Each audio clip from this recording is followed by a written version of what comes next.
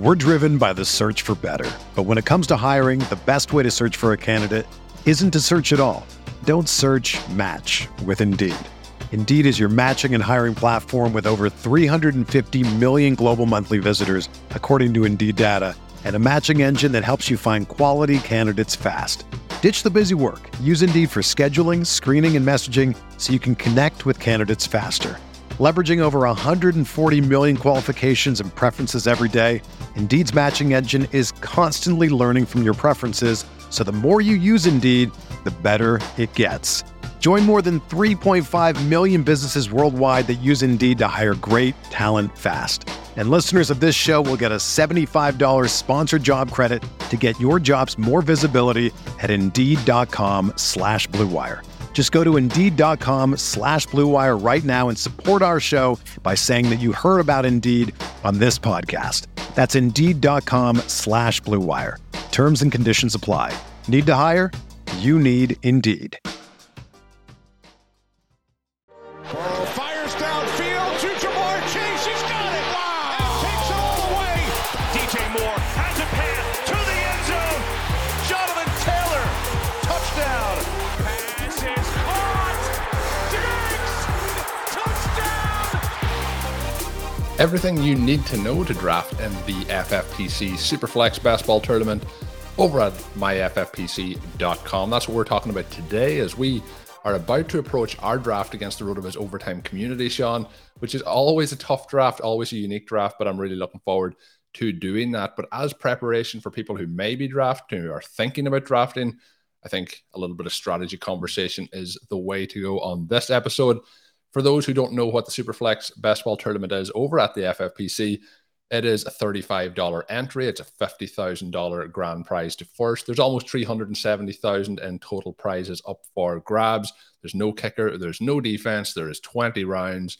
Runs through the 14 weeks for the regular season. And then it's single week elimination. Then from 15 through 17, the champion crowned at the end of week 17. So I'm a big fan of this contest, both on the payout structure, the prize structure, and the entry fee.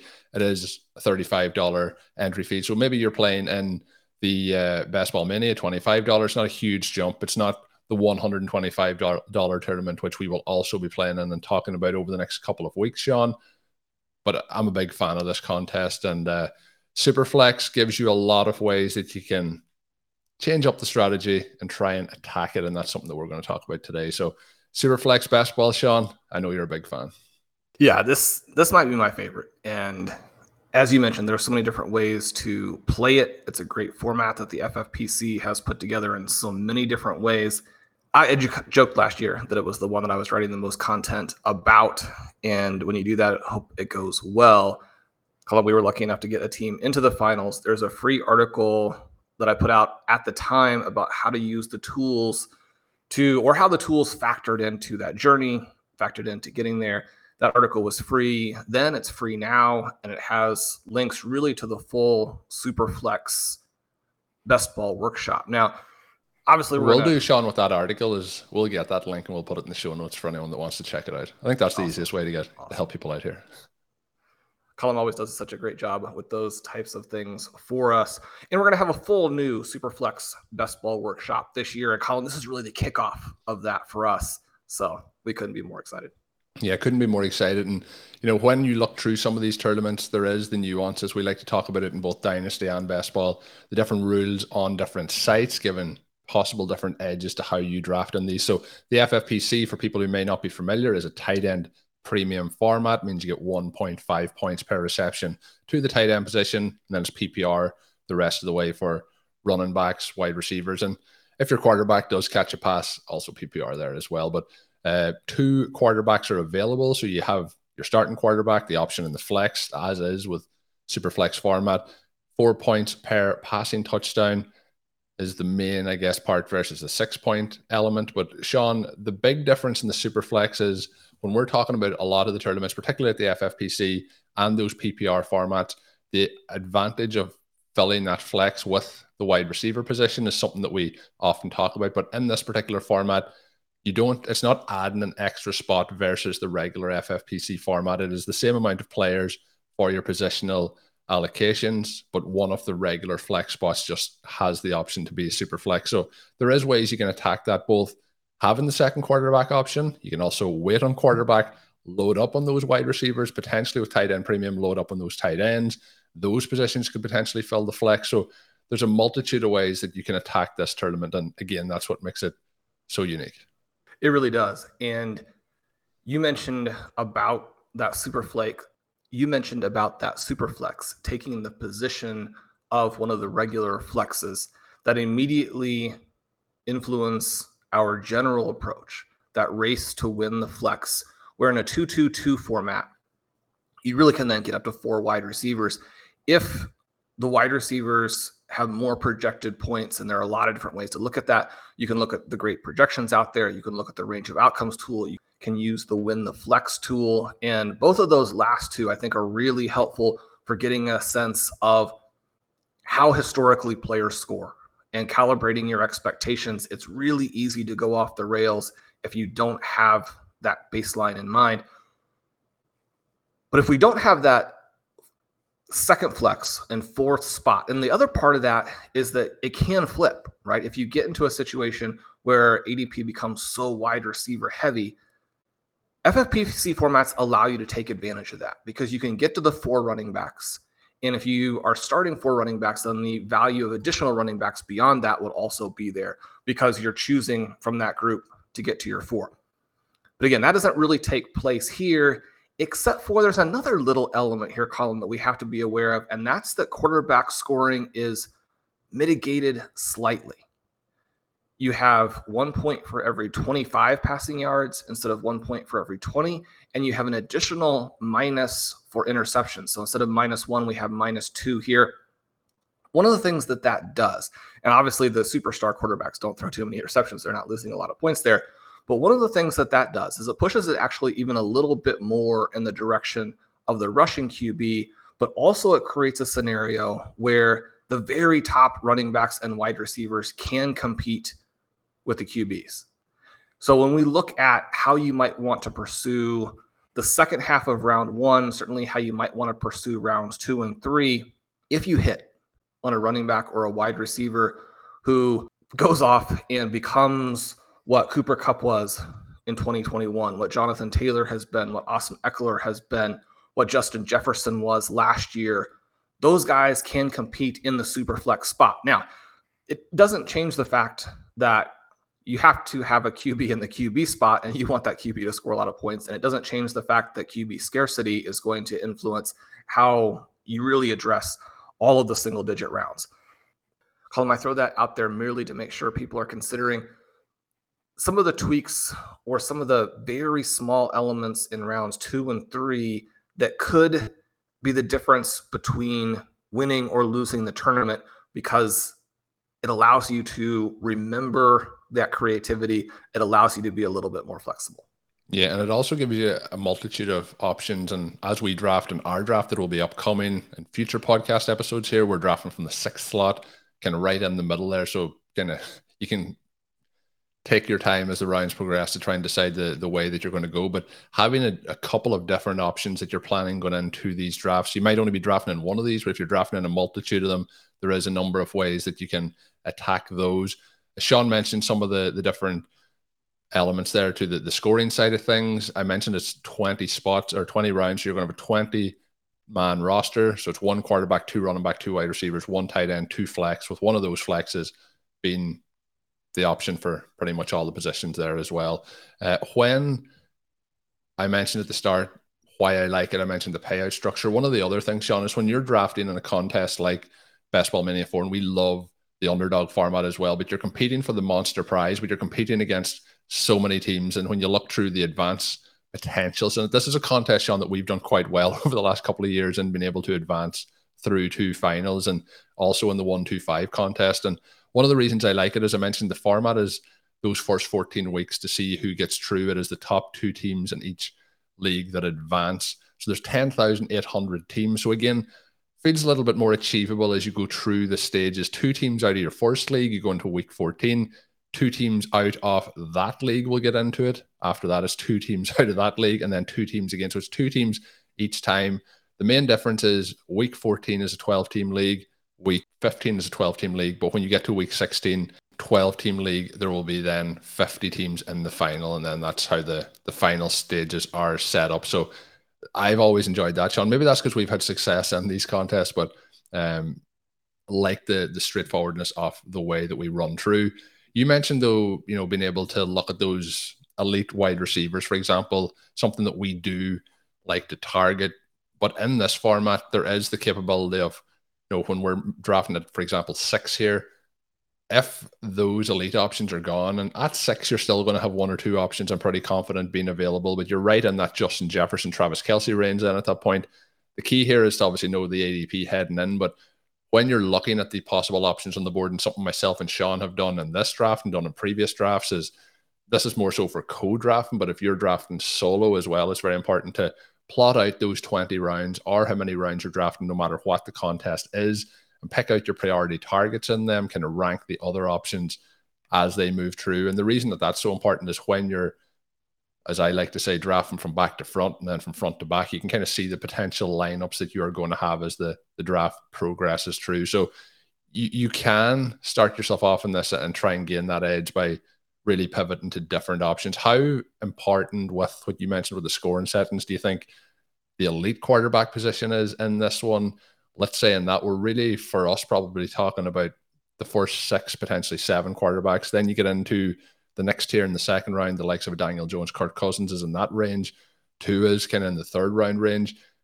But there is so many, and we've talked about this recently, so many talented players in that 2nd and 3rd and 4th round when you're looking at Superflex, who are normally your 1st and 2nd round picks at the non-quarterback positions.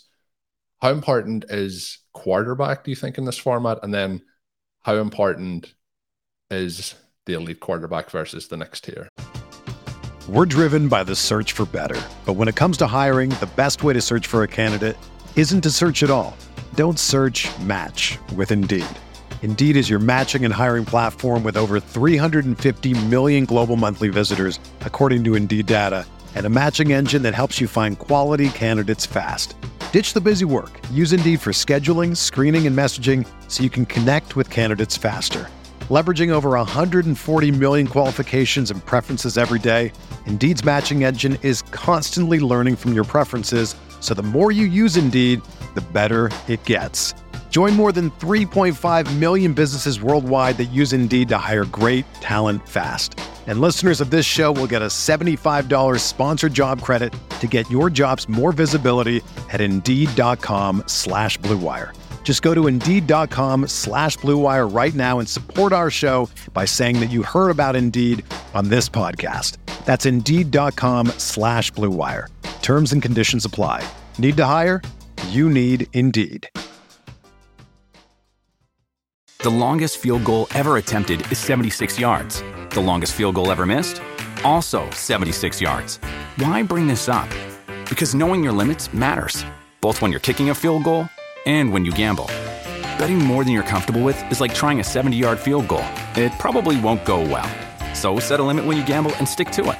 Want more helpful tips like this? Go to keepitfunohio.com for games, quizzes, and lots of ways to keep your gambling from getting out of hand. I really like the elite QB in this particular format because the quarterbacks are all pushed so tightly together that the advantage you get in regular best ball leagues and tournaments, where if you wait at QB, then you get a much better running back or a much better wide receiver. If you wait for both of your QBs, you get 2 extra players from this range that, I mean, just the point scoring potential is so much higher. The problem that we run into here in Superflex is that's not really the case, right? You have that second tier of QBs going in rounds 2 and 3. Then you have sort of the end of the window QBs going in, well, really going at the end of round 3, but then you have those borderline and sleeperish QBs going in rounds 4 and 5. And we're talking about rounds 4 and 5 already being the sleeper QBs. And to pass a position player and get those guys, you're passing on guys like Devontae Smith and Chris Olave, Ramondre Stevenson. You go down to some of the players that we would probably target in Brock Purdy, who is currently QB 26, Mac Jones QB 27, Ritter 28, Howell 29. Those guys going in rounds 7 and 8. And to select them, you still have to pass on players like Tyler Lockett and David Njoku. And again, as you mentioned, the tight end, very valuable in this format.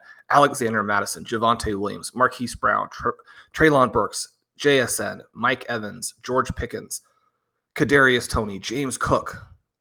Right. So even if you're saying I'm going to go with late QB, I'm going to take a couple of those guys, I'm going to try and get a Purdy, I'm going to try and get a Ritter, you're passing on good players. And so the advantages that you get by waiting at QB are really pretty minimal. And that pushes us back to, if we can be in the spot where you get one of the stars, that's really, really helpful. So, Colin, I think that we've gotten basically the best pick that you can get. The 106 gives us, at the very worst, the last of the elite QBs. And then we're, as you mentioned, we're right there in the middle to vacuum up value all the way through. So, and we'll have to make sure that check in with the FFPC, make sure Colin didn't slip any additional money under the table for our draft slot there. But I mean, this is a perfect setup for us, Colin. And then it becomes a question of, how do you get your QB2? How do you get your QB3? And one of the things that I think is pretty interesting is that this format, unlike so many other formats with best ball, is going to be just so heavily reliant on a handful of players. Now, that's going to always be the case, and that the league winners are going to determine the shape of positional scoring. They're going to determine who wins leagues. They're going to determine who wins tournaments. But one of the interesting things here is, if you look at the FFPC Superflex roster construction tool, one of the things that you see is that what would have worked in 2020 versus 2021 versus 2022 at the QB position is entirely different.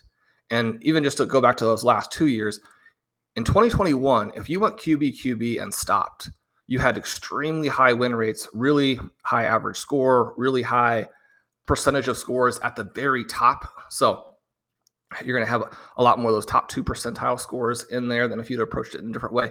In 2022, that same approach was catastrophic. Now, one of the reasons for that was the presence of the quarterback position disappeared as the season progressed. It did. And because of that, if you have exposure to just those 2 QBs, all of those injuries put you in very bad shape.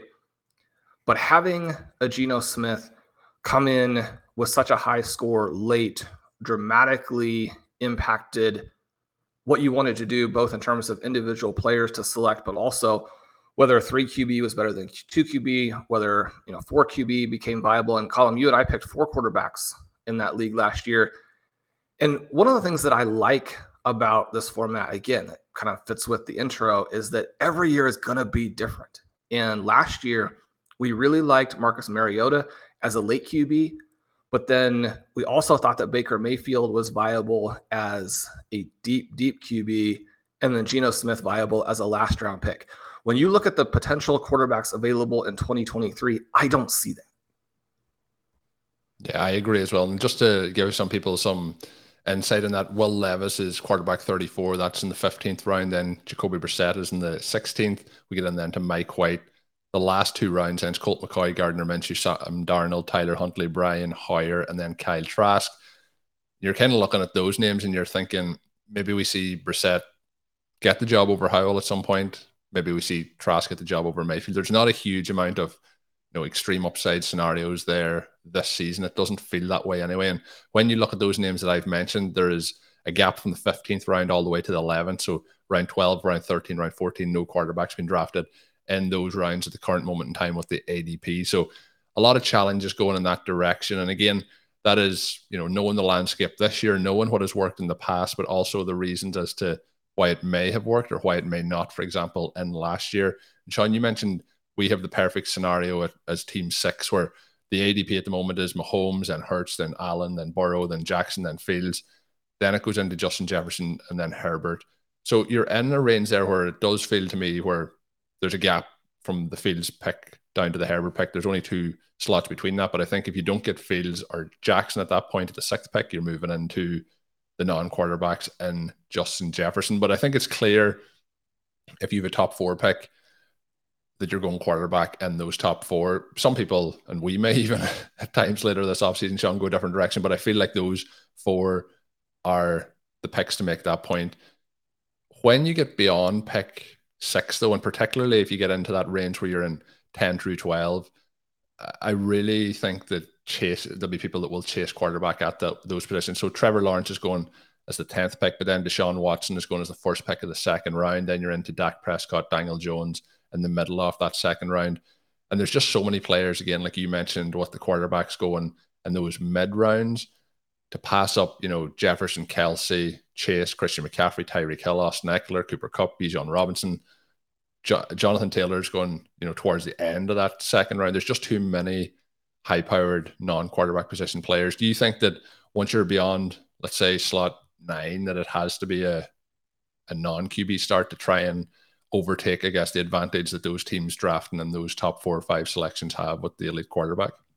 I think you can definitely go that route. It's very viable. We talked about how the other players at running back and wide receiver can score the requisite number of points to make you competitive. You could have a Christian McCaffrey, Austin Eckler start. You could have a Jamar Chase, Cooper Kupp start. Obviously, you can split it 1-1. Deshaun Watson, if you put all of the off-the-field stuff to the side, becomes an interesting pick in that 1-2 turn range. I would include like the back 5 teams and first 5 teams in round 2, kind of thinking about where he would fit in, because there probably is another relatively substantial tier break after him when you're thinking about tournament upside. One of the things that someone's got to consider really carefully is if you pick Justin Jefferson, can you pass on Kirk Cousins in round 2? Cousins' ADP is in a range where people are sometimes passing on him with that pick. That part, I think, is perhaps a little bit surprising. I would think that the Jefferson drafter would be as deep as he could logically fall in that 2nd round. But your question when you're looking at the back half there is, where do we actually come back and get QBs then? Because the best values are probably still, again, going to people who have picks in the front half. Tua is a great value, but he's going at the 2-3 turn, not making it back to that area in round 3 where people who have a back half pick are going to be selecting. So then you're looking at doing something maybe in rounds 4 and 5 where you take a Kenny Pickett, hopefully with some of those other Steelers players. And then you're looking, I think, to select guys like Jones, Ritter, Howell a little bit early at the 7-8 turn instead of letting them fall through. But as you mentioned, you can't just chase the points. I think that you won't be particularly happy there. The flip side of it, though, is if you and your personal rankings are very high on guys like Dak Prescott and Daniel Jones, then simply taking a Herbert and a Lawrence and coming back with those players, then you do have the QB start that has been extremely effective in some years, and you start to put pressure on the drafters who only got the one elite QB. So the flip side of it is that if you have high grades, you can start to put pressure on the rest of the field. And the final thing, Sean, as we get ready to wrap up the preview edition, the kind of strategy session before we get into our draft, is what is maybe our preferred option here as we draft from the 106 and what we can then compare to when we have the draft board and it's all said and done, what we're looking to do. Something that we have done in recent years in this particular format is, kind of 1-1-1, so quarterback, wide receiver, and usually a running back through those first 3 rounds. Is that something that we're looking to target this year? You mentioned, though, if you can potentially get that second quarterback as well early, the advantage that has had in previous years outside of last year. Which is your preferred option doing, as we get ready to draft here? And I think Sean knows what mine is, and that's to have one quarterback through the 3 rounds and to avoid the 2 quarterback option. But what are we going to do? Well, I mentioned that what you do specifically at quarterback has been inconsistent, and the results have been all over the place. So you can see that in the RCE. But the result that has been very effective across those years is exactly what you described right there, which is the triple anchor. So if you end up with the foundation QB and then you have an anchor running back and an anchor wide receiver through the first 4 rounds, so somehow you have a stud at all three positions. And again, part of that goes back to this element where with the Superflex, we have an additional position that matters here. We don't want to get through the early going without the QB. Wide receivers, even though you lose that flex spot, still the position that allows you to dominate tournaments. But if you can have the stud running back in there as well, you get some of those benefits from the anchor QB, the anchor running back, which in most seasons have been there. Right now, we're getting ADP shifts that have made some of those things a little bit less the case. But yet, you look at ADP, and this is one of the cool things I think, Colin, you look at ADP in the tool right now, and running back and wide receiver is fairly well balanced, which means that drafters understand that flex position a little better than they have in the past. I don't think it's going to be balanced in the OT Listener League draft that we're about to do, and we'll, as we are on the clock, we'll discuss different ways to navigate that portion of it, but triple anchor almost certainly is the way to win the Superflex tournament. Yeah, Sean, you mentioned the ADP here. It may be a little bit different. The rules truly kind of go out the window in these RotoViz overtime drafts, so we're looking forward to having that. That will be coming out in future episodes here over the course of the next week or so. So be sure to subscribe to the RotoViz Overtime podcast feed to get those as soon as they are available. My name is Colin Kelly. You can follow me on Twitter at Overtime Ireland. My co-host is Sean Siegel. Check out all of Sean's work up on rotoviz.com. And until we are back, have a good one. Thank you for listening to Overtime on RotoViz Radio. Please rate and review the RotoViz Radio podcast on iTunes or your favorite podcast app. You can contact us via email at rotovizradio@gmail.com. Follow us on Twitter at RotoViz Radio. And remember, you can always support the pod by subscribing to RotoViz with a discount through the RotoViz Radio homepage, rotoviz.com/podcast.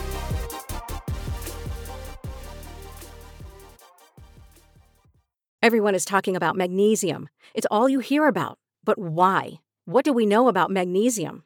Well, magnesium is the number one mineral that 75% of Americans are deficient in. If you are a woman over 35, magnesium will help you rediscover balance, energy, and vitality. Magnesium supports more than 300 enzymatic reactions in your body, including those involved in hormonal balance. From functional medicine doctors to mental well-being and female hormone experts, we all know that magnesium is the one mineral to improve all aspects of well-being and health. But which one? Magnesium Breakthrough from Bioptimizers, the trusted choice recommended by leading experts with 7 best-absorbed forms of magnesium to ensure your body receives the support it needs for overall well-being. Go to bioptimizers.com/balance today and use code BALANCE10 for 10% off. Support your journey to wellness at bioptimizers.com/balance. Magnesium Breakthrough from Bioptimizers, your foundation to optimal health and vitality.